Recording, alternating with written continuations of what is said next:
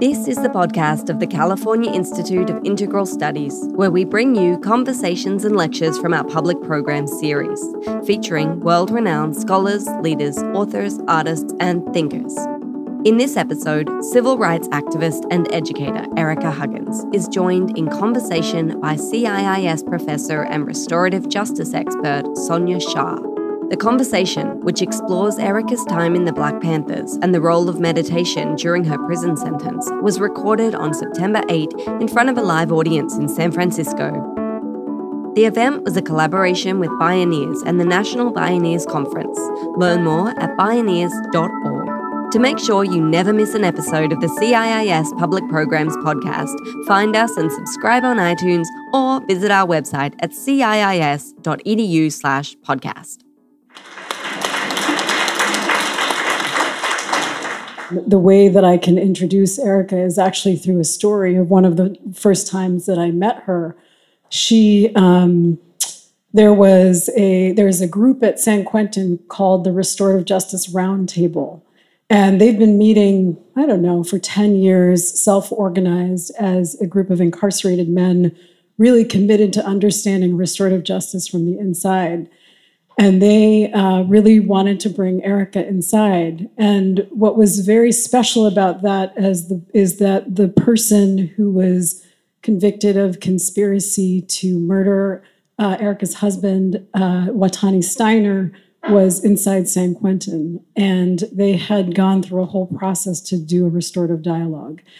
And so my first real personal introduction to this beautiful woman was helping to organize a roundtable between Watani and Erica in front of, 200, 300 incarcerated men inside San Quentin, in which we were also able to bring Erica's son, who is just an extraordinary poet.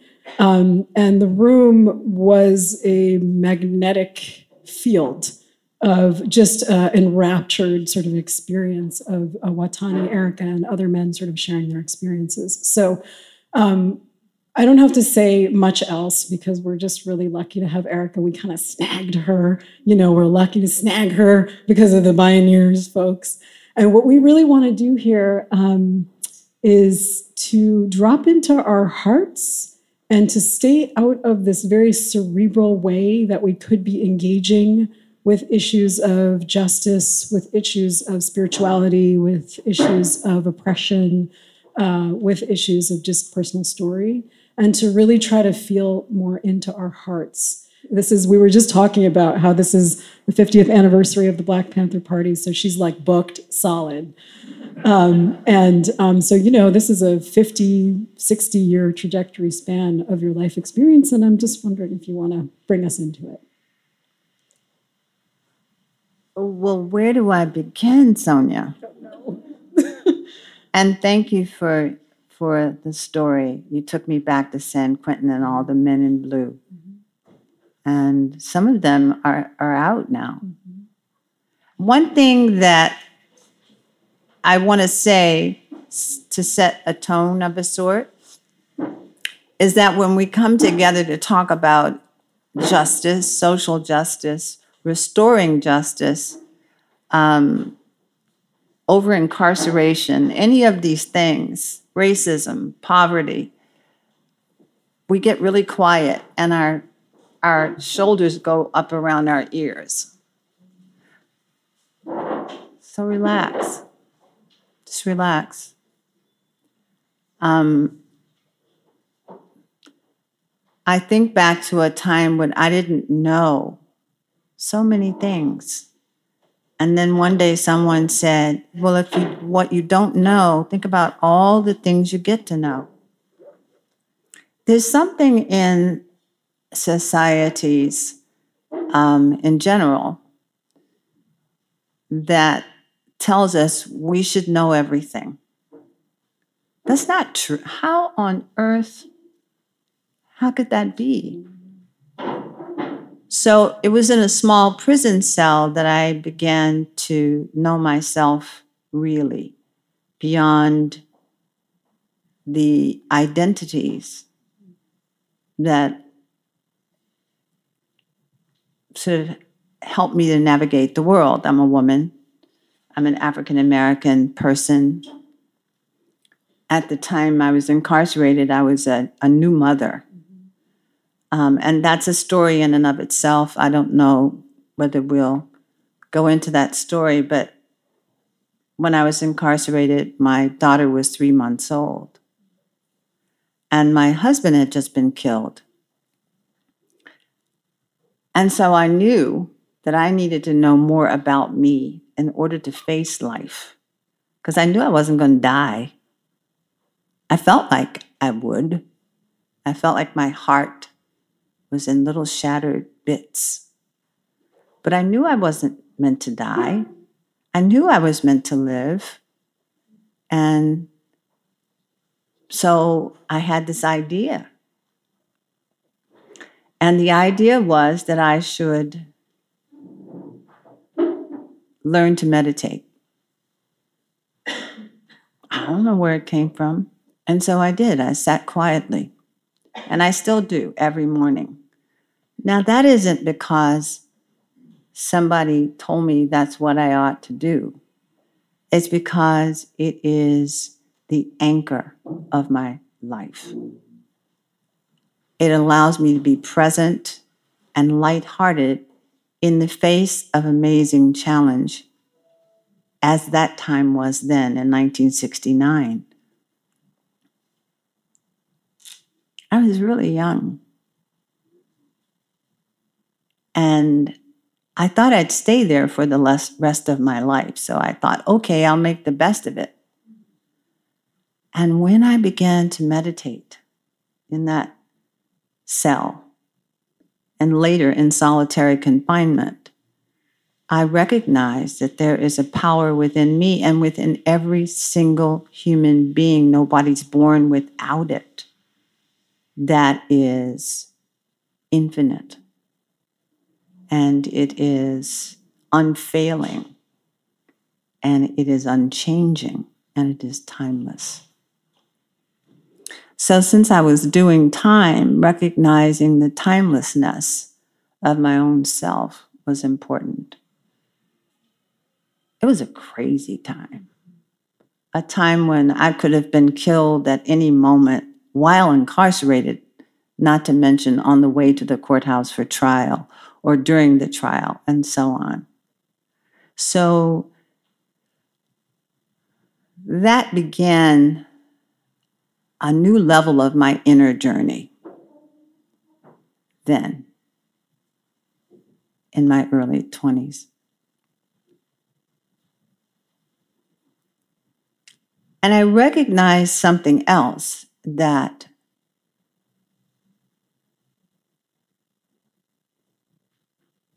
there was a man who killed John Huggins, my husband, but he wasn't the murderer.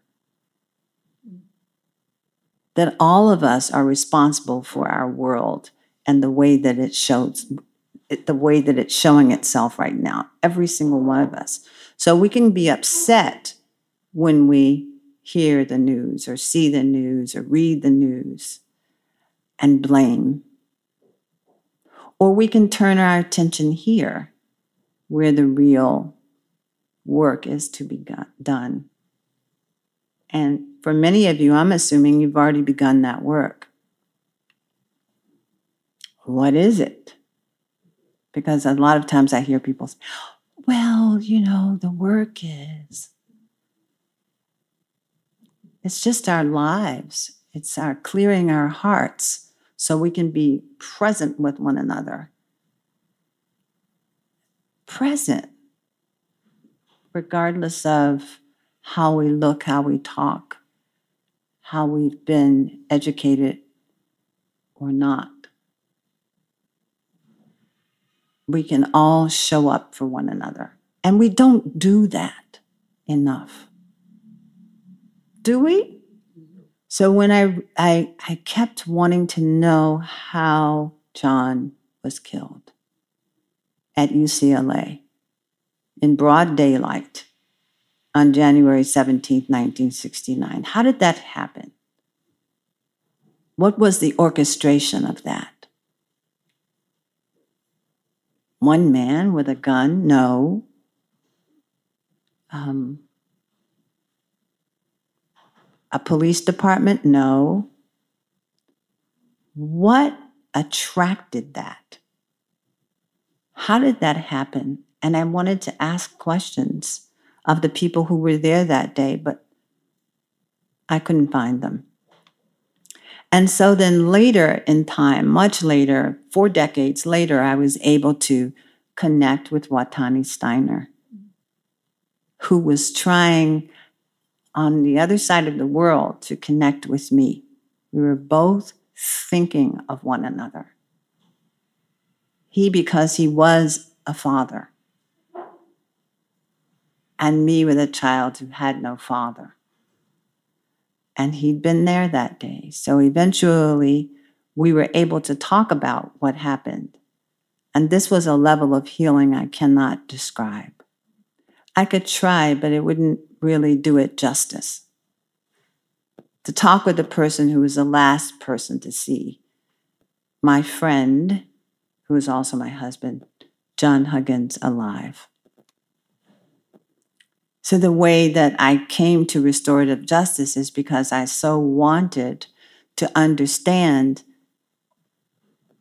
what happened that day with John Huggins and Bunchy Carter, but I also wanted to know how this conversation could happen around the globe with everyone, not just incarcerated people, but how can we prevent incarceration?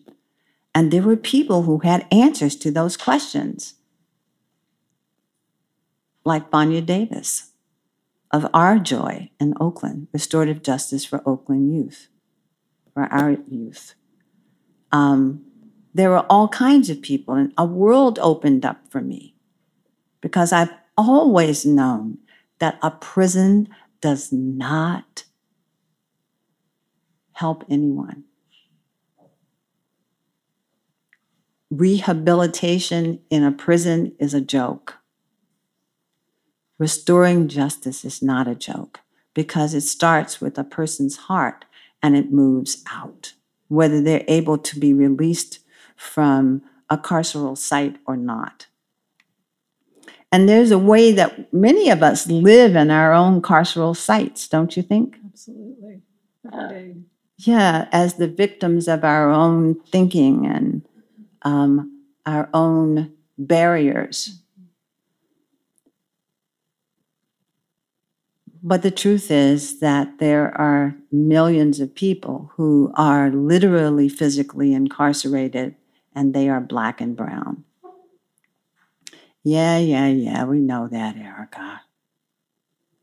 But think about it for a second. If I picked out people in this room and said, how many people do you know who are incarcerated?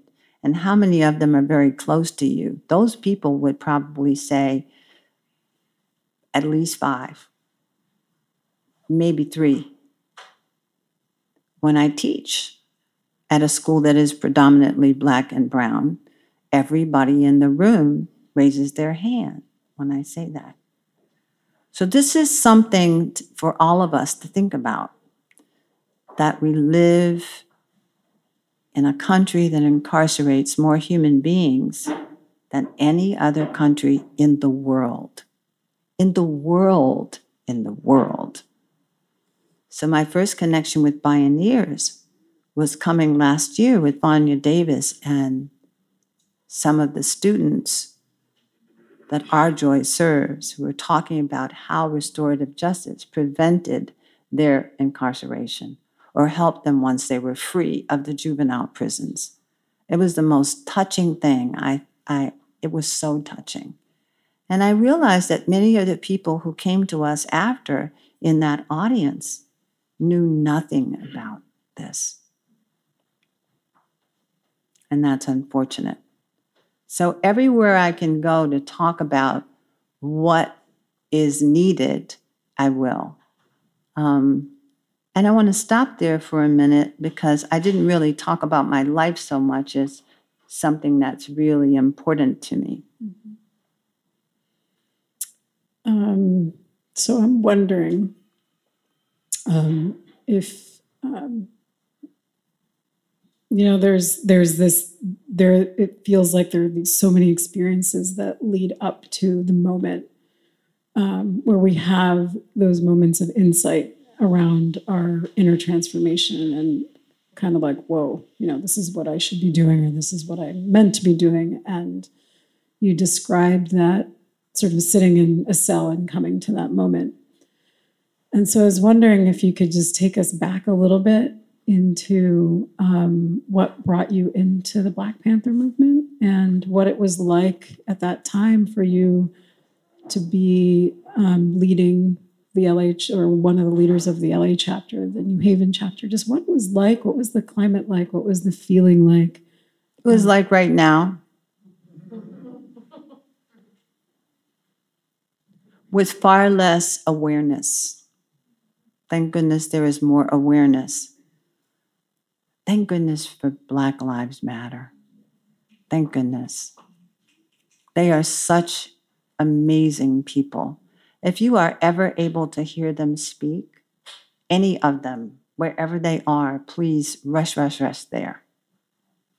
I feel honored every time I'm in the presence of someone who is really representing their networks, because they are fully in their hearts. They do not, as my mother would say, bite their lip about the truth. They say it unapologetically. Why should we apologize for continual harm? And we're all trained in decorating the truth. So thank goodness for them, because that's what we did then. However, I think that when you called it a dangerous time, it was very dangerous, because we were speaking out, and this had never been done before, not in this way. Mm-hmm. We said, no is in the English language. Okay, so no. Mm-hmm. You cannot kick in our doors and rummage through our lives. No, you can't pull us out of a car and beat us. No, you can't say that it's not okay for us to defend ourselves. And I grew up where my mother was raised, with her 10 brothers and sisters. A farm without running water. And an outhouse. You know what an outhouse is? Yeah, I do. You do? You know what an outhouse is? Oh, come on. If you don't, I'll tell you. No, it's not a porta potty. No, it's an outhouse. Anyway, so she grew up on a farm. Her father was a tobacco farmer. Mm-hmm. Why am I telling you this? Because when I say farm, we think of farms today. No crosses were burned on the lawn across from her father's farm. Her father died when he was 75 and was called Boy until the day he died. But how do we do that now? There are ways in which we do that. Isn't it true? Think about it. Think about any one of the interactions you've had in the last month, week, day, where you've identified someone in a way that came from decades of demeaning stereotypes. We're quick to respond when it happens to us personally. But how are we thinking? This is something I did in prison. I would notice my thoughts. It's like, what? Where'd you get that, Erica? I'd say to myself, because it was just me in the cell. Wait, how did you, wait? All blank people are what? So I had nothing but time, and I used it. Now I don't have so much time that I can put to reflection, but it's a habit to reflect on what I'm thinking, not what somebody else is thinking. What am I thinking? What am I bringing to the interaction or the conversation? So anyway, my mother would tell me stories about growing up on this farm. And I would tell her things like, no, that didn't happen. See, I'd be dead if I'd grown up in Enfield, North Carolina. They'd have killed me.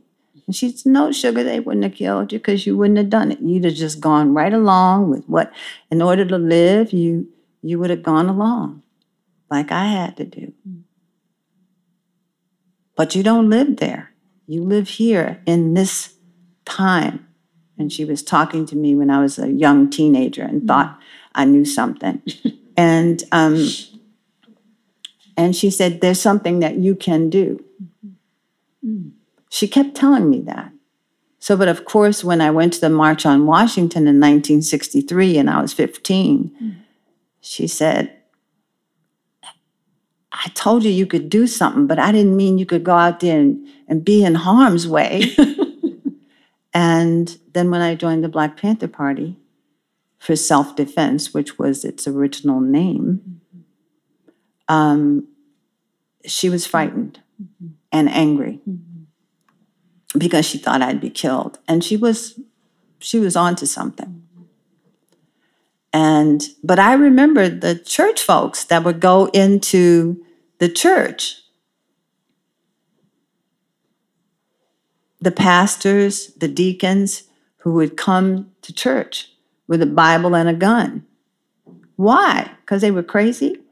No, because they were protecting themselves from harm. They had to, because their houses were being firebombed or set on fire, or they were being shot at. Their wives and daughters were being raped. So it was common in that part of North Carolina to think about defending oneself. So when I heard about the Black Panther Party, I was immediately attracted to it because self-defense is feeding children.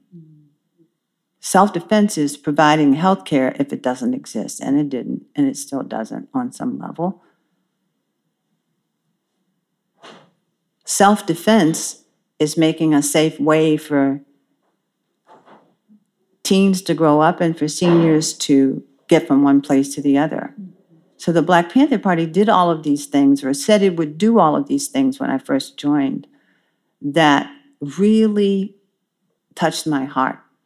And furthermore, what I found out when I did a little bit of inquiring about it is that it wasn't just about Black people. We were all Black, but we were about the world.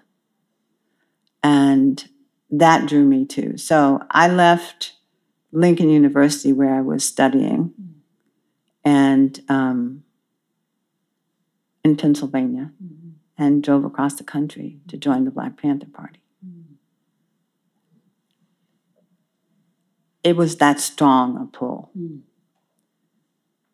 And many of us did.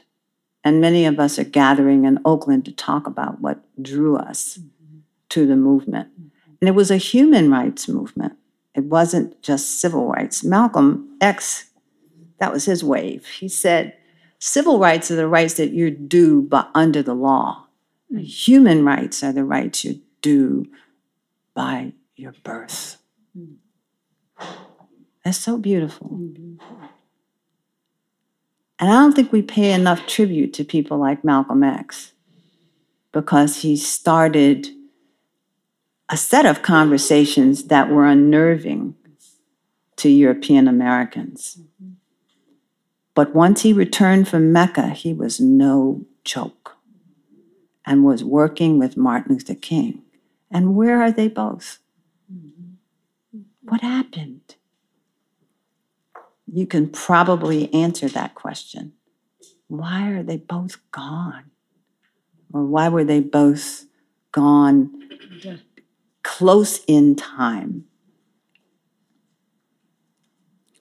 So the Black Panther Party represented a community upliftment for me.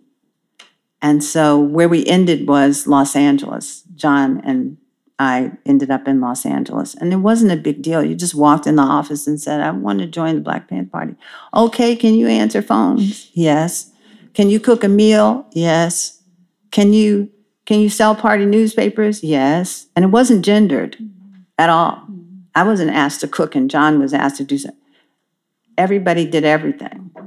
With the awareness that the FBI was so after us that we could die at any moment. We didn't always talk about it, though, until it was time to pull out the black dress and go to a funeral. But we just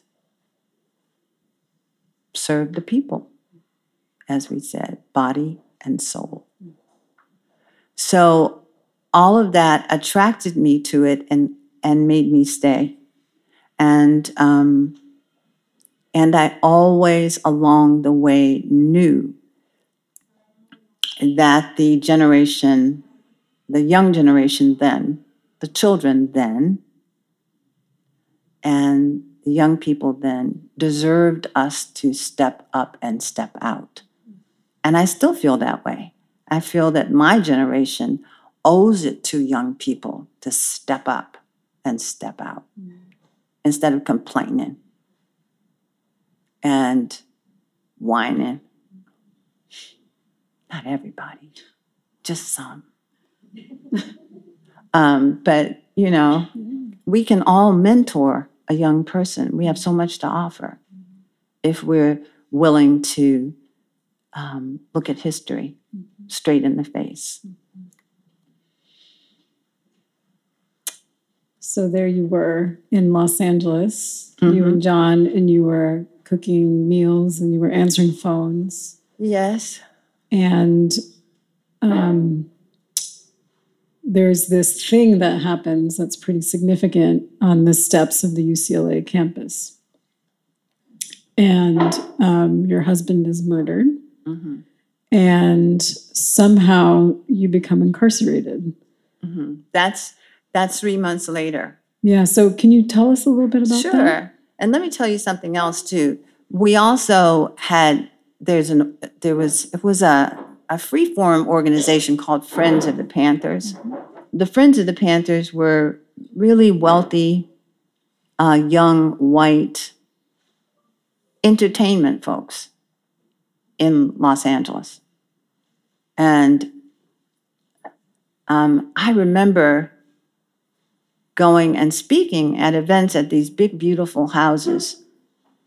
They were so amazing. You could see the whole Los Angeles skyline from one window in one of these homes. Mm-hmm. I'd never seen anything like this. And I remember saying to somebody, between eating all the food I could find, because I was pregnant, I was big and pregnant, people live like this? Because I grew up in D.C. I don't remember going to any. There were houses like that in D.C. as well, but I never knew about them. I just lived in the little place where I lived. But those people were such good people.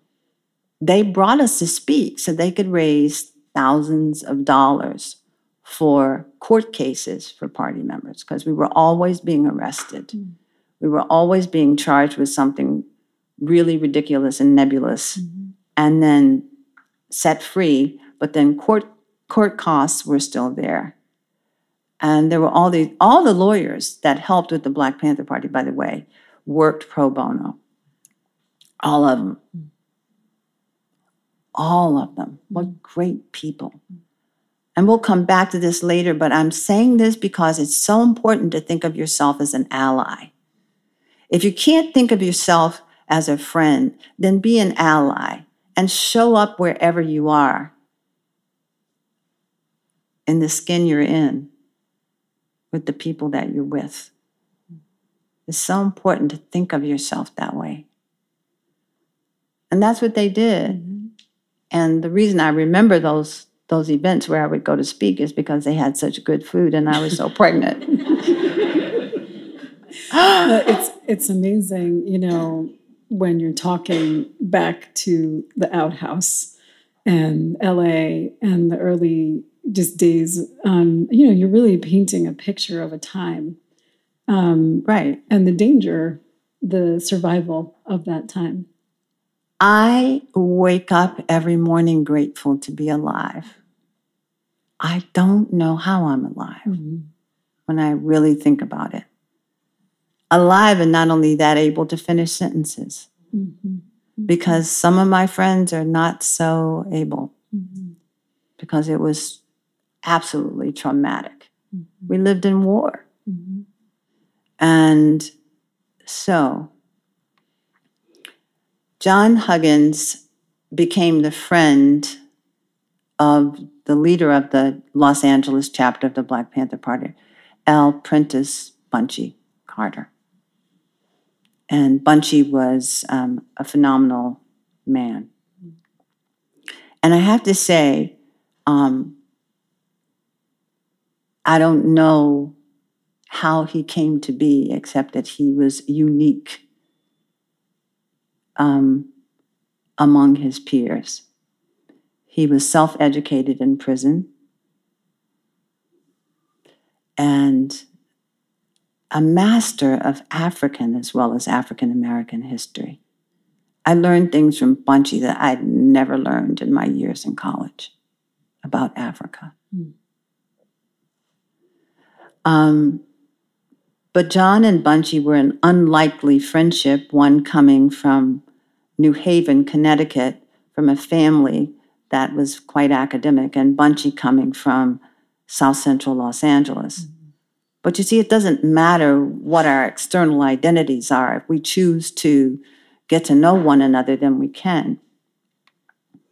So there was something called the High Potential Program at UCLA. And it was one of those early educational opportunity programs and affirmative action, pre-affirmative action, actually. And they both became students through the High Potential Program. Why? Because they were serious about getting a college degree? Not really, but because they were supporting the students on the campus. The Black Panther Party, by the way, created the concept of the student union, starting with the Black student unions. Yes.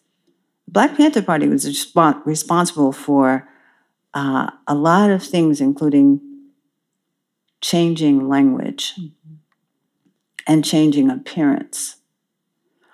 It was a good day when the homecoming queens at various proms, including Howard University, showed up with big old afros.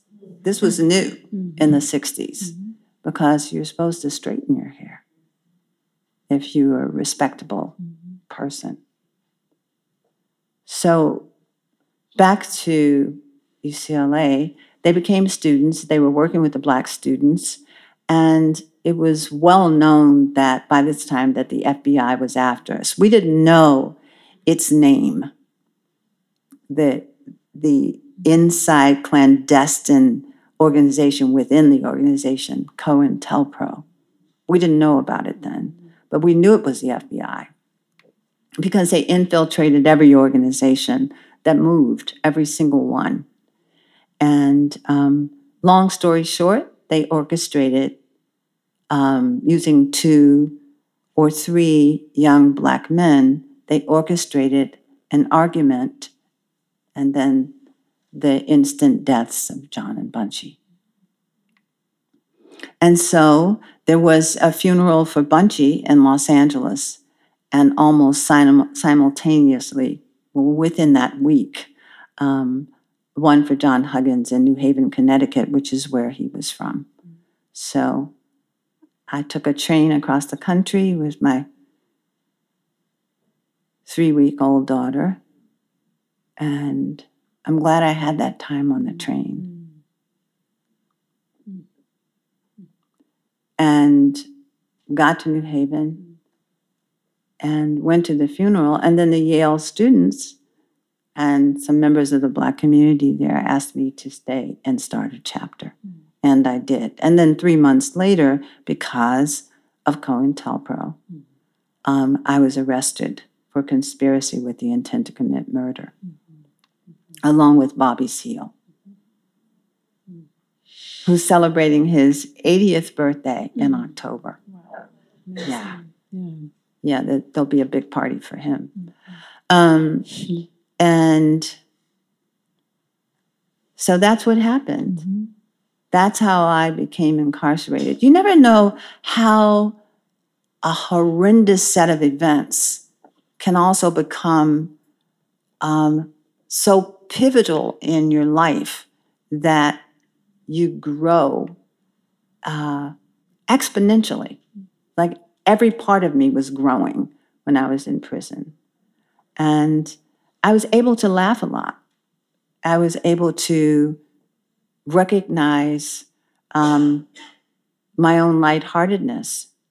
I was isolated for the first 14 months because I was considered a bad influence on the other women who talked to me anyway, wrote me notes, slid stuff under the door. They knew they'd get in trouble if they did, and they did. Many of them were isolated for talking to me. But isn't that ridiculous? That my words were considered contraband. And there are words that are still considered contraband. So the trial was 6 months, and the jury had no evidence, but the jury hung twice. And then the judge said, let them go. And so I did. But I came out with a completely new sense of myself and a definite sense that prisons do nothing to help anyone. I mean, it provided me a monastic cell, but I think I could go to a monastery if you know what I mean? So it was meant to be that way in my life. But as a result of that, I was not able to keep the bond that I formed with my baby daughter. And she's fine, she's wonderful, she has 2 children, but we're more like big sister and little sister because there's nothing that I can do to go back and change that, you know? I'm really aware of it, that though her father was killed and I was incarcerated and we didn't intend either thing, she was abandoned. I face it. And I do the best I can with that. And that helps to restore justice. You know, it's not, those 2 words are not just a cause.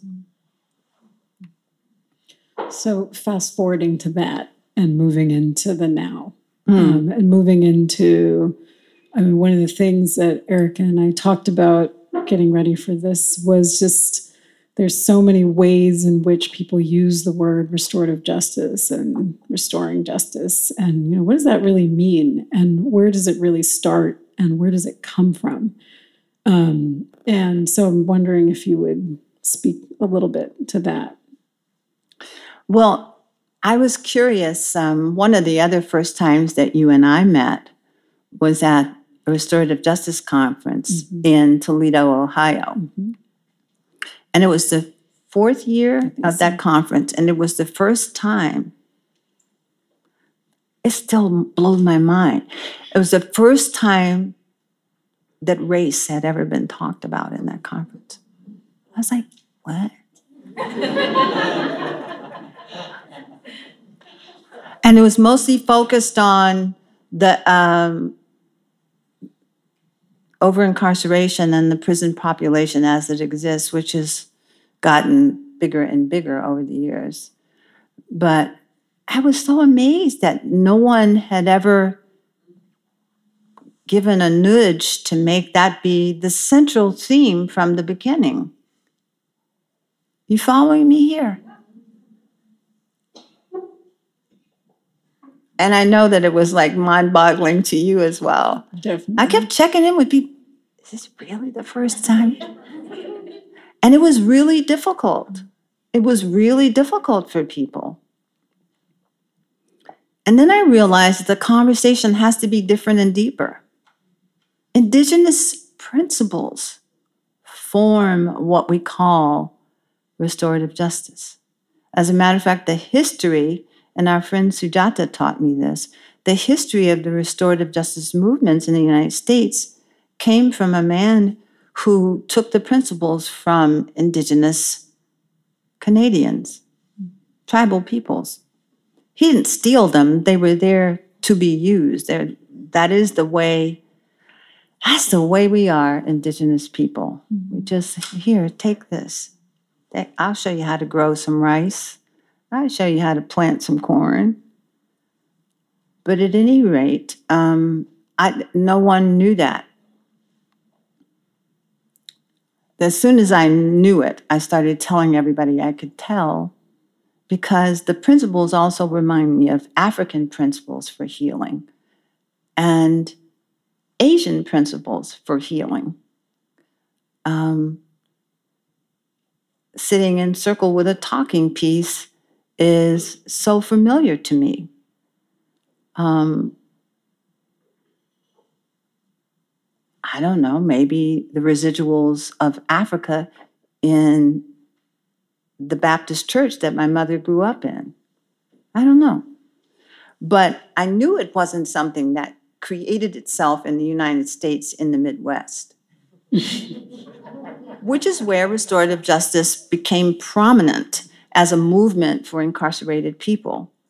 So there were many people talking about restorative justice practices and principles in the schools and in community as a way to prevent incarceration.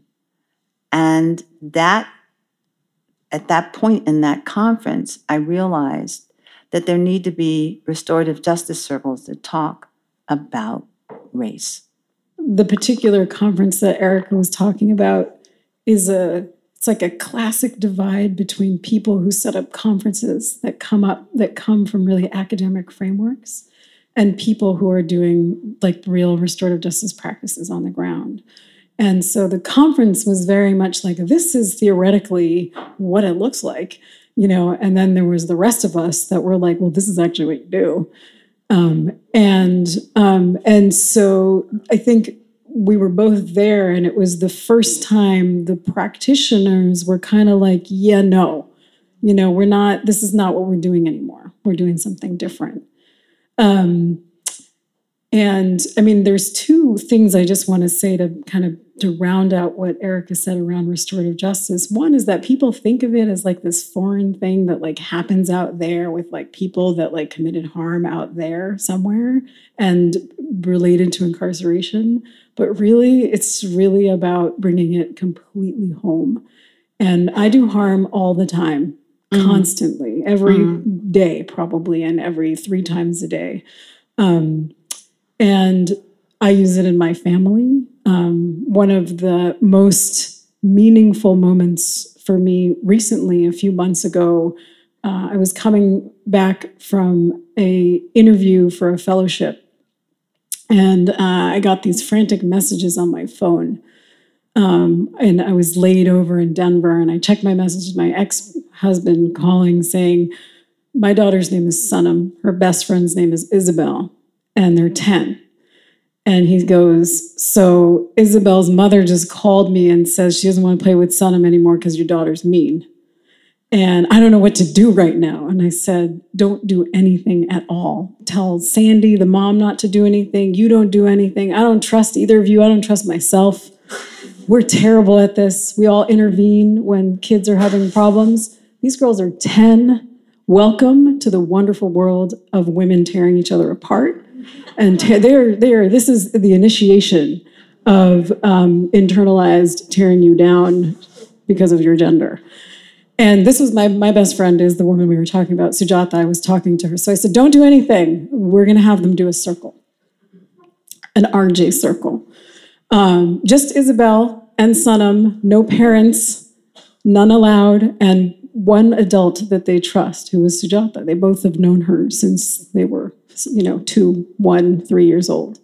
So I called Sujata on the phone, and I said, okay, this is what's going down here right now. And she said, oh, yeah, we got to do the circle. We got to do it tomorrow. Bring them over. It's fine. Drop them off. And we're not talking about it. Like, you guys can't come, right? And in the middle of that conversation, this was a fellowship that she actually had a few years ago that I was applying for. Then some stuff was coming up for her. I'm going to get emotional around what if now you become the one that they go to ask for some things as opposed to me. So we got into this conversation about how women are always fighting to be number one in the harem. When do you think that'll ever end? What does it mean to always be tearing? I've known this woman for 25 years. She's my best friend, right? And we're getting into this harem conversation, right? Like, why do women tear each other down? What does it mean to be utterly committed to each other in the face of all of these systems and processes that want to, and the nonprofit world being absolutely the worst at tearing people apart internally, particularly people of color and particularly women. We fight to be the ones to be seen and known. And this is the conversation I'm having in Denver on the phone. This is our prep call for my daughter's circle. Okay? And I'm like, I got to get off the phone. I'm getting on the plane. And she said, just promise me one thing. And I said, what? She said, promise me we will always work it through no matter what. And I said, oh yeah, I promise you that. And to this day, it keeps happening. Every 2 days, something else happens where it is this fast that something could happen and tear us apart. And it's all of those structures that are out there that's saying divide, divide, divide, right? And the incredible commitment it takes to stay close. The point being that she did the circle. They're friends again, and they figured out that they have very different ways of thinking about things, right? But the point is many. But the point about restorative justice is that it's really not about stuff out there. It's about the stuff that we do inside here. And it's directly linked to undermining structures, right? So this thing that we're hearing about is not really what we're talking about. The second little story I'll tell you is I was at another conference in Virginia. That was the next restorative justice conference. And I did a session about how do we integrate structural harm within the restorative justice movement. And this beautiful teacher, Jenny Escobar in LA, stood up and told this story about a boy that she works with. And she said, what is the difference between we go and we do these circles for these youth in school so that they don't get disciplined, and the teachers feel good. If we're just doing that, that's not restorative justice. That has to be grounded in a liberatory framework. That has to be grounded in the notion that you are trying to upset the entire school system that has a predetermined thinking that this boy is problematic, is ADHD, is going to do harm to other kids. So she's like, there's a big paradigm shift in the RJ movement from thinking we're just doing this little intervention to the intervention that is deeply rooted in uprooting a system and a liberatory framework. So those are the two RJ stories that I really want people to hold as the possibility of the future of that movement. Because every movement is flawed when it first starts out, right? It's like, well, we're all building the plane while flying it, trying to figure it out. But there are ways in which folks in the movement are trying to really see the connection to other movements. So, and what you're saying is that the folks doing it are checking themselves. Yes. Taking that little broom and sweeping it around in their hearts. Yeah. That's really key. And if I have anything to say about the human rights movement that I was a part of in the 60s, 70s, and so on, it would be that we didn't have a spiritual container for all of our trauma and pain. Mm-hmm. Mm-hmm. So I was a closet meditator. Mm-hmm. What do you mean you meditate, Erica? How's that serving the people? So I just didn't talk about it anymore because it was seen as counter to something. But I knew that it kept me sane and grounded and able to be present for the next challenge. Mm-hmm. And some of those same people have come to that understanding on their own. But what you said is so important. Your conversation with your best friend actually impacted the conversation that your friend had with your daughter and her best friend. Mm-hmm. So everything that we do is connected to everything that we do. And all the people that we are, that we even have to see, like all of you, we're all connected. And we lose track of that unless we are continually mindful. So there's a way that you've been weaving in this last hour, the grounded sense of spirituality and meditation as a way, as something that sustained you. Yeah. And then you talked a little bit about just sort of coming to the present, in the Black Lives Matter movement, and have had some intersections with talking about sustainability of activism. So I guess the question I have for you is about what sustains activism. How do we sustain it in this generation without the burning out? What do we do when we're moving from one action to the next, to the next, to the next? What are your thoughts about that? Well, I'm reminded of a young woman who came to the place where I meditate. A friend brought her, and she, as she was leaving the door, she had big tears in her eyes. She's part of Black Lives Matter. And she said, I so needed this. We just keep going and going and going. And I saw in her 20-something face my own self, because we just kept going and going and going with nothing to recharge our little batteries. And I said, you needed it, now what will you do? She said, I want to do this some more. Can we do this together? I said, sure, what are you thinking? She said, well, activists need to just sit still. And I go, yeah. Well, bring me up. And so she did. And she, by that time, organized 12 young activists who came together. First, it was going to be at someone's house, and then it was shifted. So they came to a place of meditation to meditate together. And they shared the most profound understandings of the depth of love in their hearts and the concern for humanity that isn't a sentence full of rhetoric. And their wishes for the children of the world. It was one of the most touching environments after sitting for meditation that I've ever been in. Because these are people who know what the bridge is and were willing to walk across it. And maybe they had some misgivings, a couple of them, when they came in. But all of that sort of goes away when you sit still and you honor your own deep, abiding self. It's natural. You can't help it. It's how we human beings are put together. And then we're taught to revere these external identities more than the deepest one. children know they have it. Babies know they have it. And then all of the layers of stuff happen. So sitting quietly, like, moves the layers slowly but surely. So I think of that story, and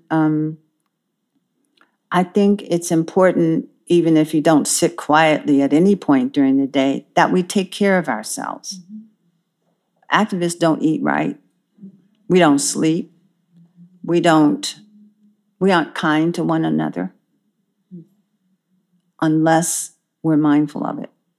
So there needs to be something that holds us accountable for the love we need to give to ourselves in order to continue to do the work.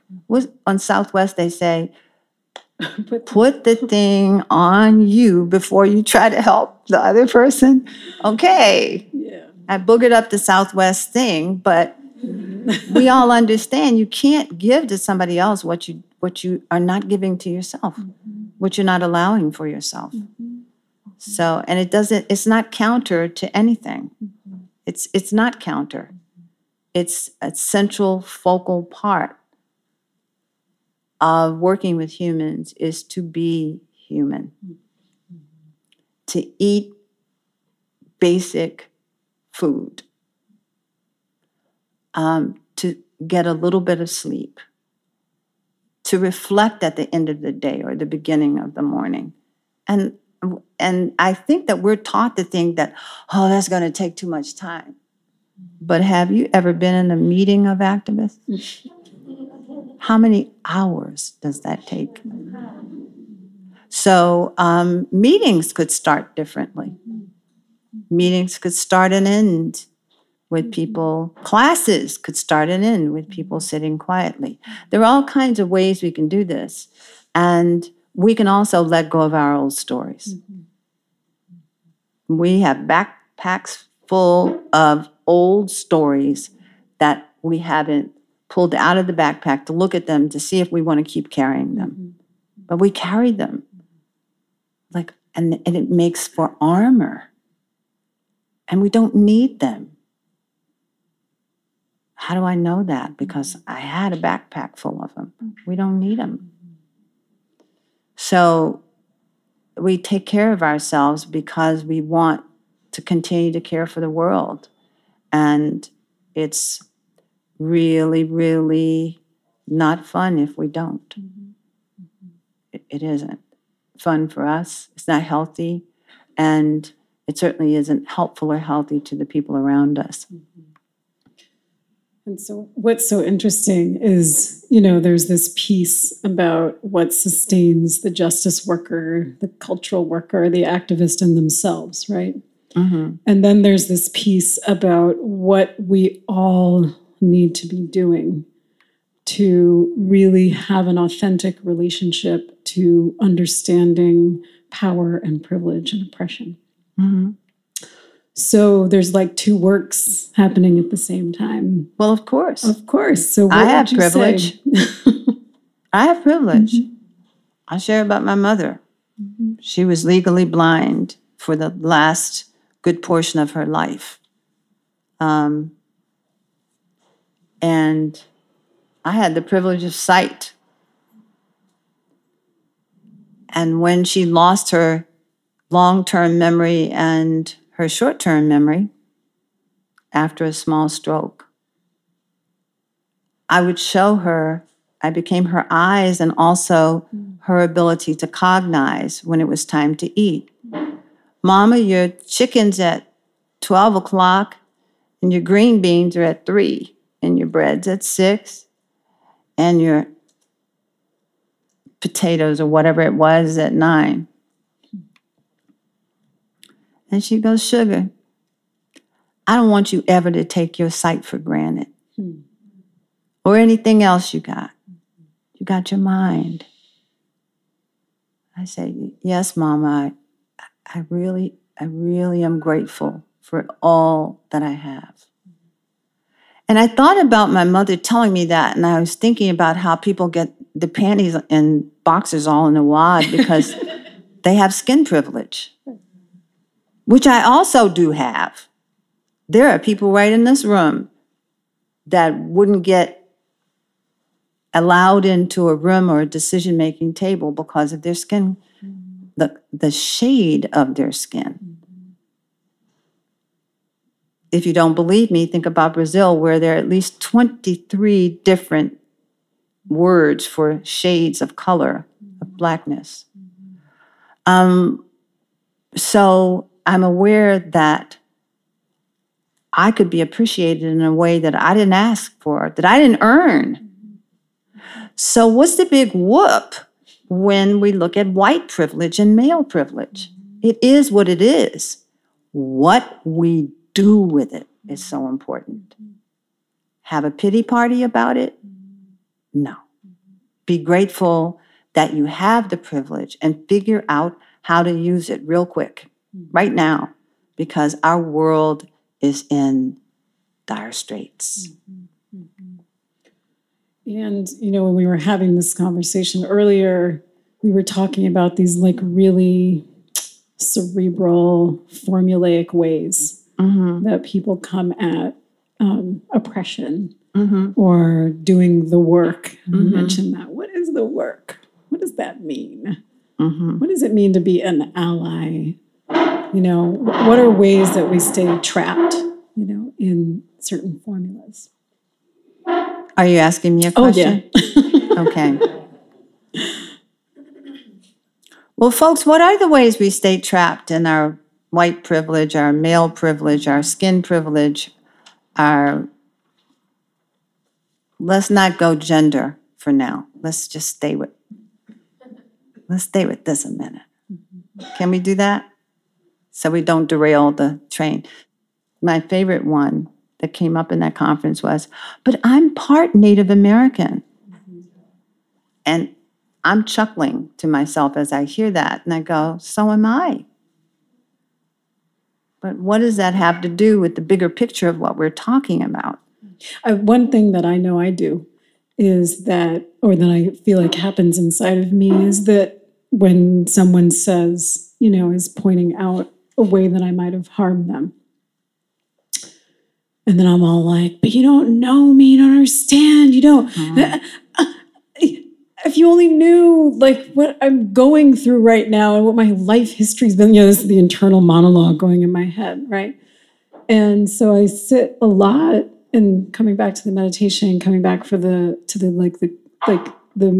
I would call it like a sense of self-inquiry and self-reflection, and like a critical self-reflection, which can also sometimes be mindfulness, right? There's one way, like in the spiritual framework of sitting and observing oneself, right? And then there's also the observing one's actions and like how they're impacting others. And there's a beautiful relationship there. So when I do that with myself, I think a lot about, well, I'm having a story here about how I'm not being seen, or I'm not being seen in the world in a certain kind of way. And now it's playing it out on this other person, right?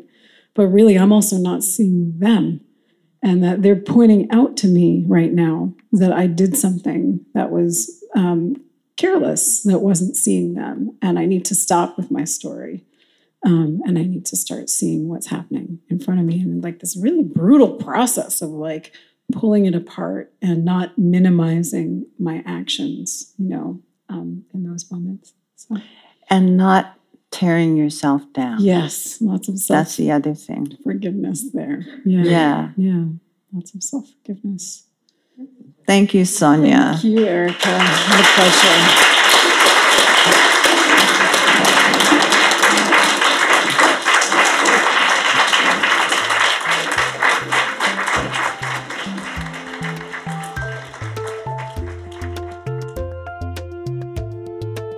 You've been listening to the podcast for the California Institute of Integral Studies.